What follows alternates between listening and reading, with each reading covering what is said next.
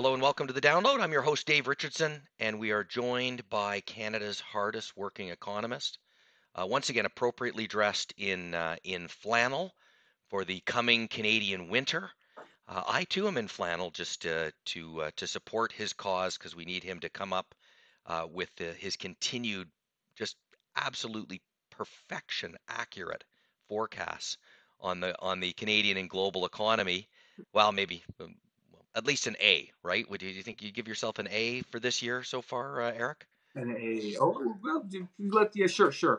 Let's bell curve it and give me an A. That sounds just fine. But by the way, on the flannel, Dave, that is entirely because, well, first of all, I'm at home. I'm not sure I'd be wearing flannel in the office, but I'm wearing it at home because I'm too cheap to turn the heating on before Thanksgiving. So we got to hold out for another few days here and see if I can pull that off, especially with heating costs as they are these days. This seems like a particularly important goal compared to normal. Yeah, that's why I say hardest working economist. He's always thinking economics every moment of every day, every decision in life, because we all are economic actors making those decisions every minute of every day. I'm sure actually we'll come back to heating oil and energy prices as we go through this. But the big news today that we want to check in on every month are the jobs reports that came out in both Canada and the U.S. this morning, and pretty significant market reaction on the U.S. jobs number. What do you see there, and what are you interpreting out of those numbers? Is it kind of where you expected them to be, or is it a little hotter than what you thought? Yeah, I mean it's right on the screws versus where the Yeah. consensus lives or expected. I must confess, over the years, I've ceased to be someone who puts together a huge amount of work trying to predict it, 1 minute before, and I've left that to others for the most part. So I won't pretend I had a particularly clever secret view, but so it's not a huge surprise. But I would say I think the logical thought process would be that you should see some slowing in hiring as we see clear evidence of a softening economy elsewhere. I mean, case in point, the ISM manufacturing numbers came out not that long ago, and they showed pretty clearly a lower production metric, and new orders were falling, and in fact, the employment plans are now below 50, which in theory would suggest manufacturers at least planning to lay off more than to hire. So we do see some tentative evidence of economic weakness in the U.S. It's not recession level weakness, but some deceleration. But we're not seeing it really all that much in the job numbers. So 263,000 again on consensus. The unemployment rate managed to basically reverse the increase it did last month, and so sitting now at 3.5%, and mostly holding together. You could see a little softness in retail and transportation, which I do find interesting because those can be leading indicators. But for the most part, it was a pretty good, fine looking report. So no signs of great distress there. But consistent with, I mean, jobless claims had been going up for a while from the summer into the early fall, and they've been coming down for the last 6 or so weeks. And so the labor market in the U.S. is holding together for the most part. If you wanted to poke a hole or two, you could say, well, the household survey, which is, so this is a payroll survey. They contact businesses. They ask them who's working for you. There is an element of uncertainty there because, of course, they don't know what new businesses have been formed this time. They don't, quite know which businesses have failed, and so there's some guesses they have to make Sure. with regard to that. There is an alternate survey. It's actually the most popular, or it's the main type used in Canada, where you're just directly contacting people and saying, "Are you working?" And if you look at that one for the U.S., it was actually only up 12,000 jobs. And so it's choppier, so that doesn't necessarily mean a whole lot. But still, the fact that it was on the lower side maybe hints that there was a bit less strength in here than it first looks. But in general, it's a labor market that's holding together. Hourly earnings are decelerating a little bit. That's been a trend now for a number of months, and so they're still running 5% year over year, but you're running 0.3% month over month. And so if you kind of do the math on that, that's less than a 4% rate. So it does seem like we're maybe losing a little bit of heat out of the labor market there. And then in terms of what does all of this mean? Why would the stock market be Yeah. unhappy in response to like a pretty good looking job number that frankly wasn't that far from consensus? And I think there was probably a little bit of wishful thinking in there, but nevertheless, at the end of the day, it's one in which essentially good is bad at Yes. this Yes. point because the economic data that's strong means the Fed's got to hike even more, and so bond yields have gone up to reflect that, and the stock market's gone down on the view that the Fed's going to have to hurt growth even more later to cool this economy down. And it is absolutely fair to say, as I look at economies around the world, that the U.S. economy has been holding up better than most. You see clear weakness in Europe and in the UK, and you see bits and pieces of it in Canada, and less in the U.S. There's more heavy lifting for the Fed there, and that's a big reason why the Fed is now talking 4.5 to 5% as a peak policy rate. I'm not quite sure they get that far, but nevertheless, it's clear that I shouldn't even say it's clear they haven't gone far enough, just because there are such leads and lags involved in these things Sure. that we couldn't really honestly claim we've seen the full effect of the tightening that's happened so far. But they're going to have to keep going at least a little further. So, but Amir, isn't this the way it's going to kind of play out, given the unusual job market that we have coming out of COVID, that we have all these job openings that can't be filled, but there's still people who are, out in the job market and they're going to find jobs. Aren't we just going to slowly see those job openings decrease and to a point where there's kind of no more job openings and we're starting to see more significant job losses? Isn't that the way it's going to kind of play out? And if that is the way, what do you think is the key number? What is the key number that you're looking at to really give you a sense that we have rolled over, that we're heading towards the recession that you think is most likely to happen, and then ultimately get to a point where the Fed is forced to either stop raising rates or perhaps even lower rates? Right. So I suspect those will all be different points. I guess that's a big question, Dave. Very good question, though.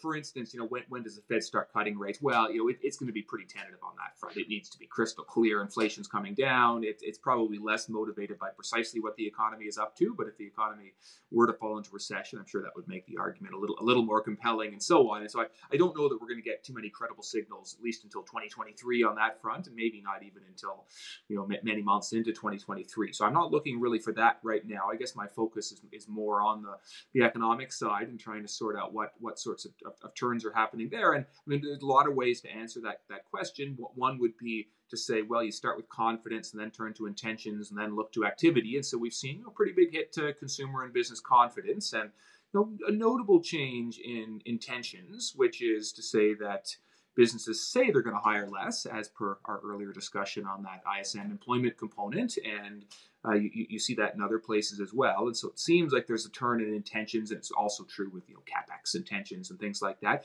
So really, the thing we're waiting on is the actual activity then to soften in line with the intentions. And I think we've lived through a strange enough few years to recognize there can be at least partial disconnects and so on. So I'm not convinced it's going to map quite as neatly through as it might normally, but I do think we're starting to. So I guess we're looking for that is the main answer. The labor market's always a funny one in the sense that it's considered a lagging indicator. So I don't know that it's going to be the first thing to turn, and yet they release it so quickly. Here we are talking about September data, and it's barely October. That it's still relevant. So it's in the discussion. I think we need to watch probably the weekly jobless claims particularly closely, and so no real signs of great weakness there right now. So that one hasn't particularly turned yet. I think we really need to watch retail sales and consumer spending in particular, as there's some vulnerability I think mounting there, and so that's one that we're watching quite closely as well. But the list really goes on. I'll take what I can get, and we're looking at real time indicators. I'm not picky when it comes to the data. If I can see useful information that's been evocative in the past, that does the trick. For me, if you really want to get ahead of things, you can say, well, when central banks raise rates a lot, the economy tends to slow quite a bit. There's quite clear relationships there. So we've already seen those kind of causal turns happen, and we're just waiting for it to show up more clearly. This is why I'm the dumb host and you're the smart guest. Don't ask Canada's hardest working economist to should say just one indicator. He's looking at everything all the time, 24/7.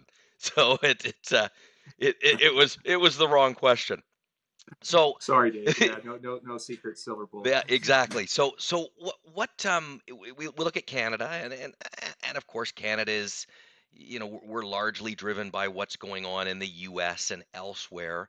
But the Canadian jobs report is coming off a pretty weak August report, a little bit more normal. And anything to glean from that? Yeah, so the Canadian job numbers did look pretty normal, up 21,000. That was, this really, in a sense, was a boring month, in that both countries were close to being on the screws in terms of versus what the consensus had expected. Now it's worth saying, well, hold on, what was the consensus expecting, and was that good or bad? And in the Canadian context, it happened to have been a decent expectation. But I think the context is everything here. You mentioned August was softer. It was quite soft. It was almost a 40,000 job loss Yes. in August. And if people are forgetting, July and June were also down.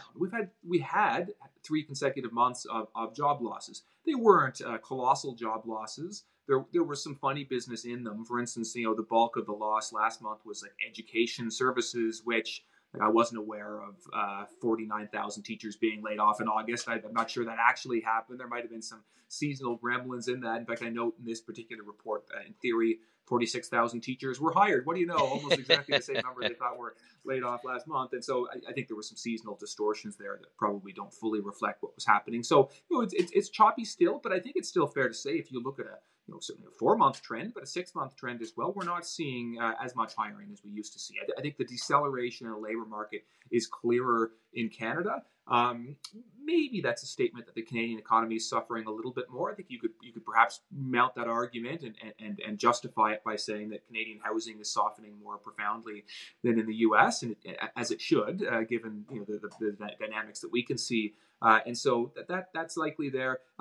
Conversely, really, you could also say, and this is now swinging back to the U.S., that it remains very strange. The U.S. labor market hasn't softened more. I mean, we've seen the GDP numbers softer. We've seen a lot of things softer. In fact, officially, productivity growth has collapsed in the U.S. because they kept hiring workers even as the economy was slowing, and that's not something that usually persists. There should be some resolution to that, and it should be in the form of, I would think, less hiring or maybe outright layoffs as well. But by the way, you mentioned, this is me now jumping around, you mentioned job openings before, Yeah. and so it's certainly, I would say, a central thesis for us is recession, more likely than not, but the labor market doesn't do as badly Yes. as it would normally do in a recession. And a big part is precisely because there are a lot of job openings. So if companies say, ooh, the economy or demand is set to be 5% weaker than we thought when we were first planning, they were planning on hiring a lot of workers. They can just plan to hire fewer workers, and that may result in less actual laying off. Now, I should say we're already seeing some of that. So, for instance, in the U.S., job openings fell by 1 million Yes.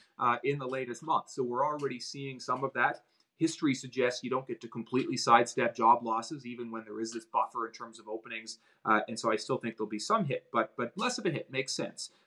Maybe the other thought, though, is, and we were just talking about this as a team, which is, okay, so, fewer job openings, less painful than firing people. Yes. Certainly that sounds fair. However, they were going to hire 1 million people next year, and now they're not going to. That's somebody kind of suffering. They don't know they're suffering because they never got the job to begin with, but there is still a cost from that as well. Yeah, and that was sort of the direction I was heading with that long-winded question earlier. So we did circle back to it. A lot of the stuff I'm reading right now as we look forward is kind of where we're sitting right now with the Fed raising rates and central banks all around the world raising rates. That it's tightening up the financial system, and you start to get to a point where there's just the potential for something to break the system. So we saw the little mini crisis. We had David Riley on talking about what's going on in the UK and the UK pension fund and what was happening with the gilts, the bonds in the UK.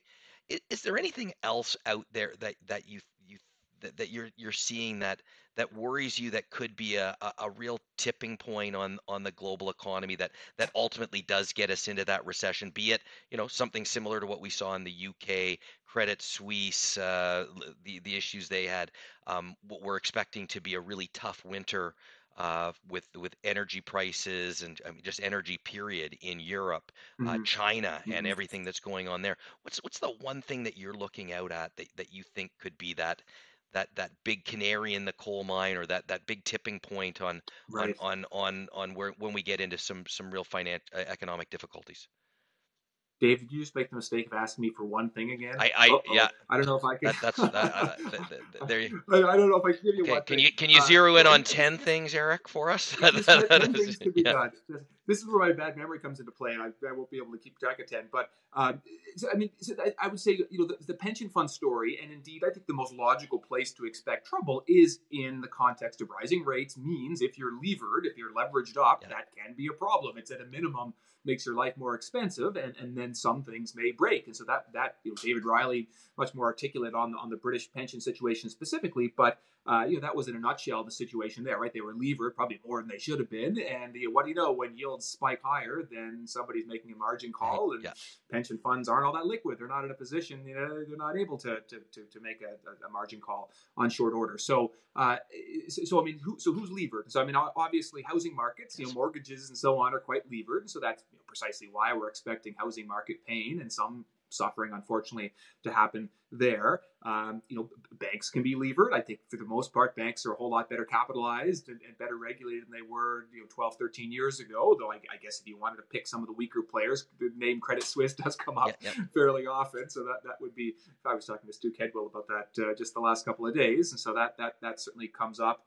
For a while, private equity was coming up as a levered player, and I have to say, having talked with some people, I'm a little less nervous about that than I was before. I mean, they're not that liquid. That's a criticism in some ways, but that's also a benefit. They're able to hang on to their money and not panic. And indeed, they have a lot of cash on the sidelines they can deploy, perhaps opportunistically. But nevertheless, I mean, really, so who's levered is the question. As I look through that, inevitably I'm missing things. But as I look through that, I don't see things that are obviously guaranteed to break. And so I'm tending still to view it through an economic lens, which is, well, higher rates are just going to be painful and slow everything down and certainly contribute to a recessionary kind of outcome, but hopefully without the financial contagion channel being all that profound. But it's hard to say, right? I mean, if British pension funds forced to delever and they have to make a forced sale, well, maybe they're selling U.S. corporate bonds and suddenly something else is breaking, and so it's very hard to speak with precision. And so usually being patient and not overreacting is a good strategy through those kinds of periods. Just in terms of the other, what are the big, scary things that could happen? I think we were really saying, like, our base case scenario is recession, but what are the downside risks Yeah. that could Yes. still exist? I mean, you have to talk geopolitical, and which you Yes. did, which is it's quite unlikely. But if there was an invasion of Taiwan, that would be 10 times worse than the invasion of Ukraine in an economic context, and so very unlikely. But that would be bad. Much more conceivable is just that the energy situation keeps getting worse in Europe, and OPEC hasn't helped recently, but Russia, could well respond to that effort to cap oil prices, which I think comes on December 4th. And if they say, well, no more oil from us, then all of a sudden you've got, much higher oil prices. So I think there are a few scenarios in which you could have trouble through that channel. And of course, that's troubling in a few ways. It's both bad for growth and bad for inflation, which is kind of the double whammy that we're not looking for. So those are some of the more prominent risks, obviously. I mean, conversely, base case is it's a middling recession and it's inherently temporary, and you're coming out of it. And Dave, I don't know if this got much discussion or not, but in terms of our own tactical asset allocation, we've actually added a tiny bit of risk recently. And the logic behind that isn't necessarily that the worst is completely over, but we think a whole lot of bad news is priced in here. And people, sentiment is incredibly grim right now. And so, if you're thinking that maybe you'd spend 6 months shifting from being cautious to being more aggressive investing, well, this could be the beginning of that 6 month period. And so I think that's worth keeping in mind as well. Yeah, and very important for investors to keep in mind overall that that at some point the market is going to sense, as you say, that we're through the worst of this, and then you typically see a fairly big move, as long as things are playing out as you suggest, middling recession, coming from a relative point of strength, particularly in job markets as we've been discussing. And that could be a real trigger. So that idea of starting to nibble at a little bit more risk is something that I know quite a few investors are looking at, that I'm talking to, and quite a few advisors are thinking about that in terms of the way they talk to their investment clients. So Eric, you actually did get to that one answer. On the answer was leverage. So see if you can find leverage, and that's where the stress will come. But because I guess you look across the economy, we're just the economy is just not levered to the same extent, or at least in the spots that create that systematic risk the way we were in 2007, 2008. So not as big a worry, but that is where the potential is. Mhm. Anything else? Just since we might not see you for a couple of weeks, anything else you're looking for? I guess the next CPI reports would be the obvious thing as a clue, but anything else that you're really going to be watching closely over the next Yeah. month? Yeah, so the inflation matters a lot, and I would say the thing within inflation that really matters a lot is the breadth of inflation, right? We've seen lower inflation prints for a couple of months Yeah, now, but it's been sort of a gas story. yeah, It's been pretty narrow. We still see a lot of pressure coming out of just all the little things that people buy every day. We're hoping to see some turn there. I don't know for sure that this month will be it, but nevertheless, that's the remaining unaddressed issue, I would say. So that's the big inflation one. And then the other one is we're just paying close attention to China's National Congress. They have oh these big yes, meetings that are happening just next week, actually, starting next week as we record this. And so President Xi very likely gets reappointed to another 5-year term. But will they do things about housing? Will they change the zero tolerance policy? These sorts of things. Probably not radical shifts, but nevertheless, you just get little hints like, oh, we're focusing on common prosperity, and that means like reducing yeah, inequality, or yes. like stability. It means like we don't want growth to be too fast or too slow. So there's some tea leaf reading that will be needed, but that could be very important. China matters a lot, and if you wanted to be optimistic on China and say China, zero tolerance goes away over the coming months, that would be a pretty significant tailwind to the world economically. Excellent. Well, Eric, we'll check in with you if something urgent comes up. Otherwise, we'll follow up on that story coming out of China and the next job report a month from now. Thanks as always for your time. Okay, happy Thanksgiving. Thanks, Okay. everybody. Happy Thanksgiving, everyone. This recording has been provided by RBC Global Asset Management, Inc. for informational purposes only and is not intended to be investment or financial advice. You should consult your own legal, accounting, tax, investment, or financial planning advisors before engaging in any transactions.